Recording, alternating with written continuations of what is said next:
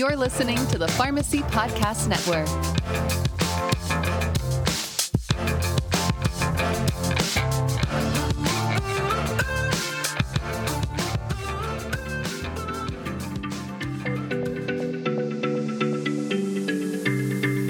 Welcome to the Public Health Pharmacist Podcast with Dr. Christina Madison. Dr. Madison's mission is focused on spreading knowledge about public health to create better communities. The Public Health Pharmacist is a member of the Pharmacy Podcast Network. Hello, everyone. I am Dr. Christina Madison, the host of the Public Health Pharmacist Podcast, part of the Pharmacy Podcast Network. And today I have another extraordinary guest with me. This is Dr. Richard Ashworth, and I am very excited to have him join me here today and talk about his leadership journey, what he's doing for the profession of pharmacy, as well as just, his pearls of wisdom for those of us who are just starting out in our leadership journey or our professional journey. So welcome, Richard. Thank you again so much for taking your time out of your very busy schedule. Oh, I appreciate the opportunity to be here. Wonderful. So let's just dive right into the questions that we have. So first of all, can you just tell the audience a little bit about yourself and your current position, and then we can go into how you got to be where you're at right now. Sure. So, I'm the president and CEO of Tivity Health, and it's really a kind of a lifestyle health engagement company focused primarily for seniors. We do that through a couple of different brands, but the most notable one is Silver Sneakers. And that's a brand that helps Medicare beneficiaries specifically get access to, robust gym network, virtual and digital capabilities to get physical activity, as well as social engagement and mental enrichment. Well, that sounds amazing, especially as our population ages. There's more and more importance on not just, the extension of our life, but the quality of life as we age. And so I think those are all very needed services. So with that being said, obviously title of, CEO and being in a C-suite position as a pharmacist is always, it's a new territory. And I think especially when you're in charge of a company that doesn't do a lot of things related to medication necessarily, that's always an interesting, prospect. And so I think oftentimes, when we think about C-suite positions that are specific to a pharmacy, I think pharmacists, unfortunately, are not considered to be like the first choice. So with that being said, can you talk a little bit about how you came to be part of this company and a part of the movement? Because I really do think this is kind of a movement, right? It's a movement toward health and wellness that you don't often see a lot of companies making. And so let us know how you came to be in this position. And if it's serendipitous, that's even better. Yeah. Well, it sure didn't start out that way. So I didn't start out as a CEO, right? I started out as a stock boy, actually. And that was my title on my name tag that they gave me at the store at Walgreens when I was in high school. And I really fell in love with pharmacy. I fell in love with community-based healthcare. I love the pharmacists. They're accessible. They're, you can walk up to any one of them and ask them, I used to get all kinds of questions as a retail pharmacist, right? Like, where's the cleaners? And, is this on sale? And how much does this cost? All the way to, do these medications interact? And I just lost my husband. What should I do? I mean, you are just there for the gamut of everything. And I was really drawn to that. I'm a relationship-oriented person. And so I really fell in love with my patients. I fell in love with helping people. But after working in that space for a while at one store, and I grew up and born and raised in Florida. And I just really wanted to have a bigger kind of impact. And my view was maybe if I was, able to help more people than just my area in Pompano Beach or my area in Boca Raton where I was. And so I went to business school, and got a business degree. So did all that stuff that you're supposed to do to help you with management. And stayed at Walgreens the whole time. They were gracious to let me move around as I was going to school in different places. And, push came to shove, and some serendipity and some luck and some really hard work, I ended up leaving there as president of the company. And so really, really proud of that. Love that organization, love what it does to help people. What drew me to Tivity was that I had spent my entire career on the treatment side. So everybody that I end up interacting with is sick or needs something. And I love medicine. Medicine gives longevity of life. Medicine gives quality of life. So it's just really noble profession, right? But I wanted to get on the prevention side. I wanted to get on social determinants. We didn't use that term back then, but that's what I wanted. I wanted to get in front of it and help people have more connections, have better physical activity, to be more educated, to understand more, to live healthier lives. And we know that if you're healthier, you'll be happier, and therefore you won't need pharmacy as much, you won't need doctors as much, you won't need hospitals as much. And that was really the antithesis of the move for me, was just a real appreciation for the desire to get in front of healthcare. Our healthcare system is so good at symptom care, but man, we have so many opportunities to help on that health and wellness side. Yeah, I couldn't agree with you more. I mean, from my aspect, obviously, I look at pretty much everything from a public health lens. And, there's so much of what I'm currently seeing within our healthcare system that is so reactive instead of proactive. It's very, unfortunately, it's very sad, especially when, you're seeing all of these issues around the vaccine debate, which is by far the single most effective preventative care intervention in modern medicine. And yet we are still having people resistant to it. Is just, obviously crazy to me. But, I think that, the more we put towards prevention, which is, basically what your company is so highly invested in, the more we get the word out, right? Because, we've seen over the pandemic, people delaying those preventative care visits, delaying those health and wellness visits, and it's taking a toll. You're seeing more people having to go and be seen that are acutely ill and not managing chronic medical conditions. The issues around that. When they do present, they're more severely ill, right? So there's all of these different things that could potentially either be lessened or prevented, really with just a good dose of health and wellness, So what other thing I wanted to ask you, because during your last response, you had mentioned that you went to business school. So I'm curious, what do you think has been one of the best investments you've made during your professional career? Do you think it would be going back and getting your business degree? Because obviously pharmacy school doesn't really teach us much about business principles, which may be changing, because I think we're seeing a lot more pharmacist entrepreneurs these days. But I do think that is something that is very interesting. I think that was a good investment, business school. It helped me, get something in terms of formal education that, to your point, I didn't get in pharmacy school. I went to Nova Southeastern, which I love that school. And now they have a bunch of dual degrees, right? You can get an MPH and a PharmD. You can get an MBA and a PharmD. And so a lot of the schools, and that's not unique to NSU, a lot of schools have done that. And I think that's positive because you're rounding out. But actually, I think the question is more around the best investment. And I will tell you, and everybody is already making this investment who is getting out of pharmacy school. And that is, at the ground level, getting experience at the patient level. So being eyeball to eyeball, irrespective of your setting, could be retail, could be hospital, could be community, could be long-term care, could be anything. But getting that experience, a couple of years, whatever it is, of just ground, warfare of how to take care of patients as a pharmacist, right? And I will tell you that is the biggest and strongest building block I could have ever have gotten. So I sit here now today and I put myself all the way back in my shoes when I was 20 years old, sitting in a retail drugstore, trying to help, a very low socioeconomic group, handle which medicines should they pick out of the 4. They don't have enough money for all 4, and just watching the empathy that comes out of you because of the emotion of the experiences that you have.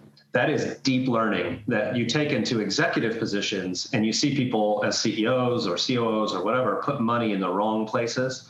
You see them not prioritizing things around experience and around the patient or around the customer, or around the member, depending on what term you want to use. And I find that time I spent at the ground level, being a cashier, being a photo specialist, an assistant manager, a pharmacist, a pharmacy intern, a technician, that was the best building block I ever could have gotten for an investment in my career. That's so great to hear. I think, there's so much emphasis on kind of climbing the ladder sometimes that you forget that, understanding how the sausage is made is sometimes so valuable, especially when you think about, career development and in good leadership ultimately. Because, I'll tell you, I've run tons of vaccination clinics. And, when you think about, really grassroots getting down and dirty, as you said, in the trenches, most of the time when you see somebody who's doing that, you don't automatically assume that that person's going to jump in and start, giving the vaccinations or start, processing paperwork or, you know what I mean? Because it's like you get to that point where it's like almost like you're so detached from the work that it's hard to understand how to make adjustments that can really improve operations and logistics. And so I do agree with you that understanding all those nuts and bolts is really imperative to your future success, because it helps you to empathize with your staff. And when they come to you with a problem, you actually understand how to fix it because you know what the issues were when you were doing that same job. So I really appreciate that sentiment. So I'm curious, I'm not exactly sure, and I probably should know this, how long your company has been around, but I'm sure everyone has been impacted for the good, the bad, whatever you want to call it, from this pandemic. And I'm just curious, how have you guys kind of weathered the storm? And, what are some of the things that, because you mentioned social determinants of health, and that is something that you don't often hear discussed, or, just, dealing with health disparities and inequities. Can you talk a little bit about, what your company has done, how you're managing? I'm happy to see that it seems like we're kind of on the tail end of this. It looks like potentially, especially now that we have vaccinations for younger children. I think I really do see hope on the horizon, but tell me a little bit of what you guys have experienced during this pandemic. Yeah, I mean, Silver Sneakers and Tivity Health have been around for 30 years. So it's a long tenured company helping Medicare beneficiaries, at the start, which was born out of, like all good companies, born out of a problem, which was helping seniors get more physically active, socially connected, and mentally rich. The pandemic for us has been interesting. Well, for me personally, it was really interesting. I transitioned out of the president of Walgreens job into the CEO of Tivity job in June of 20. And at that time, we had about 2 million Americans that had been tested positive for COVID. The nation was reeling at that time from the George Floyd death, right? I mean, that was just a tumultuous, but we had a presidential election that wasn't super friendly, right? It was a really kind of dramatic time. Talk about going straight headfirst into the storm. Kudos to you. Yeah, I was diving in, and I was also a first-time CEO. So, I'd been the president of Walgreens, which is a very, very large multi-billion-dollar company, but I had to quickly grasp some serious leadership skills, that I would need to effectively lead our company and myself through the crisis. And after a year now and a half into it, I couldn't be more proud of this team, this group of people who are just passion-oriented, caring people who want to help seniors. It's not any more complicated than that. But it also helped us create, new tools, new capabilities. Most of those are on the digital front. Remember, our company, one of the big value propositions we have is we bring 20,000 gyms to the forefront to allow seniors to go in at no cost to themselves to go get physical activity. Well, in June, they were all closed. So my number one product I couldn't sell. And so we went straight into digital, and the future is going to be a combination of physical and digital, even for the senior population. So you're going to see physical because people like to get back together. I'm where you are. I'm encouraged. We've now got, impending tablets that can decrease, the hospitalization and death rate. We've got, rising vaccination rates for whatever the reasons are. We still have holdouts, to your point, which I'm disappointed with as well. And now we have the ability to vaccinate our children as they're going to school. And so I think we are on the tail end and going to get into a better place in the future, which is great. But what's permanently going to stay is this adoption of digital and this adoption of virtual. And we find it to be efficient. So as a CEO, I worry about the economics, the math, right? The shareholders, got to give them a return. And I also worry about the member. Back to my point on my best learning was actually being live, eyeball to eyeball. And I think virtual can bring new experiences. It can bring expansive experiences. It can bring more enriched experiences because of data, because of insights, because of connectivity. Not as a replacement always, maybe as additive, for those experiences. And so for us, I find it as a massive growth vehicle for us. And the pandemic on the other end, I think, is going to be a tailwind. I think it's going to help companies to embrace new modalities of care across healthcare and across the social determinants in the health and wellness side. Well, they do say the mother of invention is necessity, right? So I do think that a lot of the innovation that we have seen is because of the pandemic, right? And the fact that, we had to come up with these solutions because people were not able to be in person. They weren't able to be around others. And I think about, what you just said, your largest product was getting seniors into gyms and everything was closed. Like, how do you even process that as being the oh shoot moment, right? So I appreciate that honesty because, the ability to pivot and to be flexible, that is something that I think that we take for granted because there are so many parts within our healthcare system that were unflexible and that were not able to pivot and really suffered because of that. I mean, I look at our, the fragility of our hospital systems and the fact that so many of them were so reliant on elective surgeries to keep them afloat and how small the margins were for their profits. And then not to mention the fact that we're dealing with staffing issues, not just on the pharmacy side, but on the nursing side and even just high level. So a lot of people were like, oh, I'm seeing these numbers and, the ICUs aren't full. Well, they're not full, but we don't have enough skilled staff. Like I can't just pull somebody from, med surge and put them in an ICU and have them running 16 different, drips. Like it's intensive, those are people who've trained for years to get to that point in their, in their profession. And so it's just really interesting to see, how some people have been able to pivot and then how other companies have not.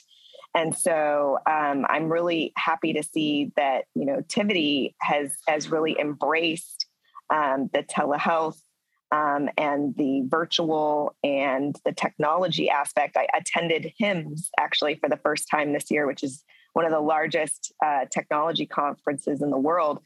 It was in Las Vegas. And I will tell you, there's so many things out there around remote patient monitoring, which is about to be paid for by Medicaid. So I don't know if that's something that you guys are looking at from a physical activity standpoint. So I think the sky is just the limit. And I think we've really just kind of touched the surface on what's possible, given that we now have a lot of these technologies that we didn't have in the past that are much better quality, which again, thinking about us doing this podcast right now, we are doing it virtually and we wouldn't have potentially been able to do that even just a year or 2 years ago now, I think. So because we have grown and really changed so much.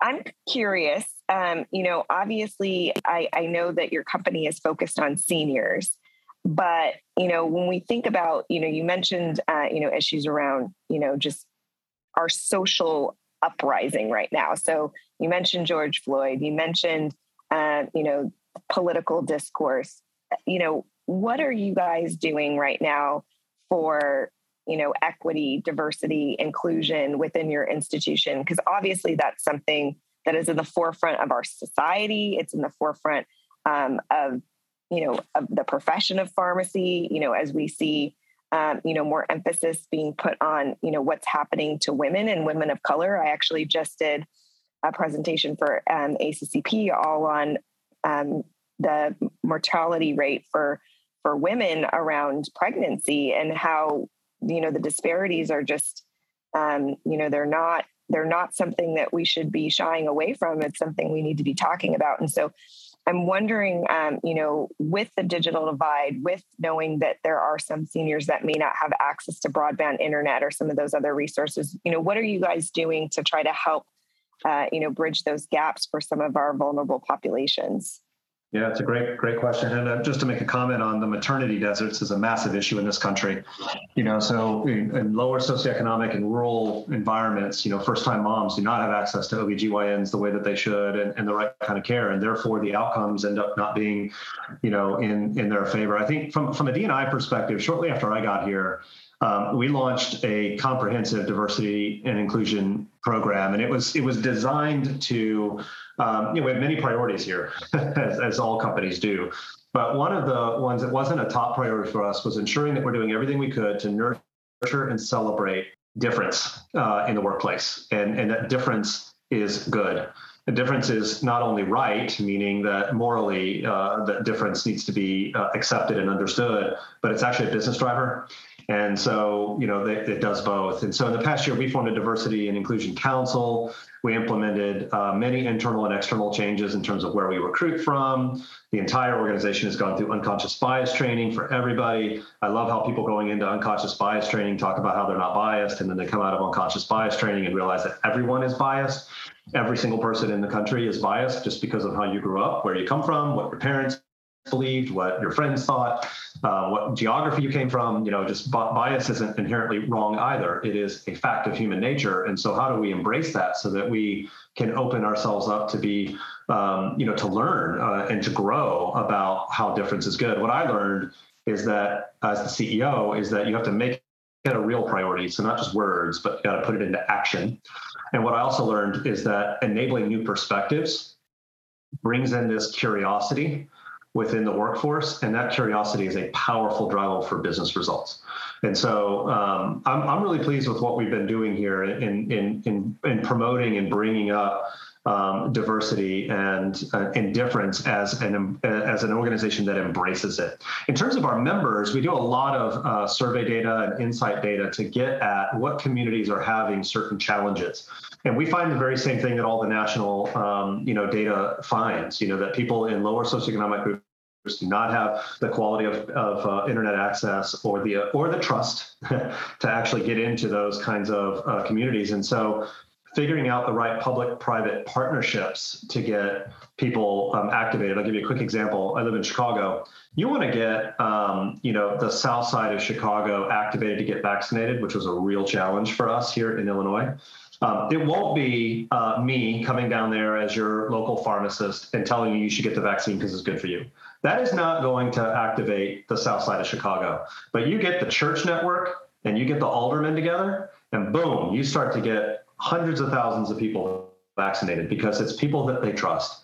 And so thinking about how to embrace that, if you didn't have an appreciation for difference or for understanding that different populations respond to different people differently, you're not going to be successful. So, by having celebrities on TV, I'm not saying that's a bad thing. Just having celebrities on TV talk about vaccination is fine. But most people around the country are not motivated by what celebrities think. Most people are motivated by what their friends, their family, and trusted people in their lives think. And so that's a big part of something we've been doing with this community. Yeah, I love that, that thought process around who do you like, know, and trust. And it really goes back to who's part of your social network, who's part of your peer group. I really appreciate you bringing that up because, the use of faith leaders and community organizers, I think really did turn the tide, especially in communities of color, because when you look at adults, we actually have been able to bridge that gap where initially during the pandemic, we saw disproportionate rates of vaccination being higher in, non-communities of color, but now they've kind of both gotten up to the point where they're about almost at the same level. And again, I think going back to the, that thought process that you have to go to people and meet people where they are. And that's, engaging them with questions, not, thinking that they're silly because they think that, somehow the vaccine is going to make them magnetic or make them sterile. Answer their questions, be honest with them. Don't make fun of them because now you've completely turned them off from the healthcare system. It's like all it takes is one bad interaction with a healthcare professional to make people not want to get preventative care services, not want to engage in the system. So, I think that that's great that you guys are doing that you're doing survey research and really trying to get at the heart of why, people are trying to access services. So I think, we have discussed many things, but one thing I think wasn't on our script, but I do always like to ask this question, and I wasn't sure how much time we have, but what kind of books would you recommend? I'm an avid reader, and I know a lot of leaders really, praise using, that time to read, to digest, to, educate themselves and to see other perspectives. And I'm just curious, what kind of, literature that you've read recently that you feel like has been helpful in your leadership journey, because you mentioned you were president, but, being president, being CEO are two different things. And so, what's really helped you to kind of get to the point where you feel so comfortable in your current position?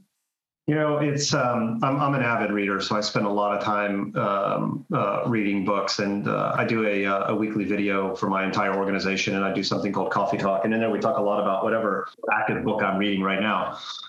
There are two authors that actually three, I guess, that I would really talk about quite a bit. The first one is I read pretty much everything from Patrick Lencioni, right? Like his books are short, they're easy to consume. The point that he's making is usually a very deep kind of leadership insight. And the last one I just read was The Motive. And I love this because we actually talked about this just a minute ago. We were talking about how going too fast in your career, like spend time, in the different phases of your career to dense up and really understand and appreciate kind of where you are. And that will make you a better leader later. Because you had these ground movements, but a lot of times people are wanting to move fast. And the book, The Motive, is all about why. Why do you want to be a leader? Not how, not what school to go to, not what education to get, all that kind of stuff, but why do you want to be a leader? And really being retrospective on that is making sure that you're in a position that you actually want to really have. It's not about more money all the time or a title or some stature. It's about what you're getting. I like Lencioni. He's got 5 Dysfunctions of a Team, a bunch of other books that are just really, really good. I think on the other side, I spent a lot of time reading things from Covey, the dad and the son both. And Speed of Trust is one of my favorite books of all time. And it works in your personal life with your personal relationships, and it works in your professional one too. It talks about how you build trust and how trust brings speed to organizations. And the last one is an author that I read. I've read pretty much every single thing he's written, is John Maxwell. And I find him to be, honestly, just a slayer of truth, man. I mean, if you want to, and I've really been convicted myself, and I have not, most of the time it's not things that I've done wrong, like, because I really care about people. I try and do the right thing all the time. It's more about like missed opportunities that you could have done something differently or better. So I'm always on a journey of learning, and I read a ton of history books too, but they're not business stuff. So I've read all about World War II, all of our presidents' biographies, all that kind of stuff. And I love history, and I find history to be, a really important indicator of our past. Is important to understand, so that we can repeat the things that work, or maybe stay away from, the things that didn't work. And so those are 3 authors that I spend quite a bit of time on. I love that. Thank you so much for sharing those pearls of wisdom. I couldn't agree more, when we think about opportunity cost, right? So the thing that you're doing right now, is that keeping you away from another opportunity? And is your next move purely financial? Because a lot of times when you're looking at it from a purely financial lens, you may not be happy or be fulfilled. And I think as I grow in my own career, and I'm going to date myself here because I've been a pharmacist for about 17 years. Don't let the baby face fool you. Is that I am getting to the point now where I truly feel like whatever my next steps are, it needs to be only things that give me joy, and only things that further my mission and my passion for caring for underserved communities, and for spreading the word about public health and why it matters, and educating others. And, the money's great, but it doesn't help you go to sleep at night, and I think there are opportunities that come along that may not seem that great at the time, or, things that you may do that may be unpaid, but not knowing at the time that it may catapult your career because somebody may have seen you or it resonated with them, and then they want to connect with you. And then that may lead to something that is paid or revenue generating. And so I always think, you're exactly where you're supposed to be. Yeah. There's no 23 Yeah, I agree with that, by the way. You're where you're supposed to be. And I think you need to make the right choices so that you put yourself in the right positions. There's probably not a 22 or 23, 24-year-old person listening is like, yeah, okay, that sounds great, guys, because you already made some money. But, I'm sitting here in the start of my career. What I would point you to is at the end of your life. I've been to many funerals. We just had an employee of ours pass away. I went to her funeral out in Arizona. And no one starts off with her bank account had this in it. And the car she drove was this, and the kind of purse she had was this, or the watch she wore was that. No one says anything about any of that, and it's all about the impact and the difference that they made in the lives of their community, their family, their friends. And that's what really does matter. And I will tell you that if you focus on that and be where you're supposed to be, I guarantee you will make the money. The money will follow you because you're doing the right things, you're behaving the right way, and you are a light. You're bringing something to the world versus trying to consume from it, which is focusing on pay, focusing on title, focusing on, yourself. I have this conversation with my kids all the time, and it's true even for adults. And so I think you bring up a really important point. Well, and I will also counter that with a book called The Go Giver. I don't know if you've read that book, The Go Giver. Which is basically talks all about that concept where if you put yourself out there and you give yourself to others, the money will come. I'll take a look at it. Thank you. Absolutely. Well, thank you so much, Richard, for your time today. This has been extraordinary. And I can't tell you how thrilled I was when I received the initial email requesting you as a guest. I felt so honored. And I'm like, man, I must be doing something right. I'm getting a phone call from someone's PR representative to be on my podcast. So I just thought that was just amazing. And I love that you're putting yourself out there in order to, to get the business out there and to also just, talk about your journey and how that could potentially benefit other pharmacists and other healthcare professionals. So I unfortunately have to end our interview, but if there's any little last minute pearls of wisdom you'd like to impart to our audience, please let us know if there's just one or two more things that you want to share that you'd love to leave us with. And I hope that we can stay connected. And I'd love to continue to watch your journey as a new CEO. Yeah, I give the same advice all the time to people, which is, make sure you're really curious, ask lots of good questions, lean forward, say yes. And it's okay to fail. If you're always worried about failing, you won't take the right risks. Therefore, you won't create the right value.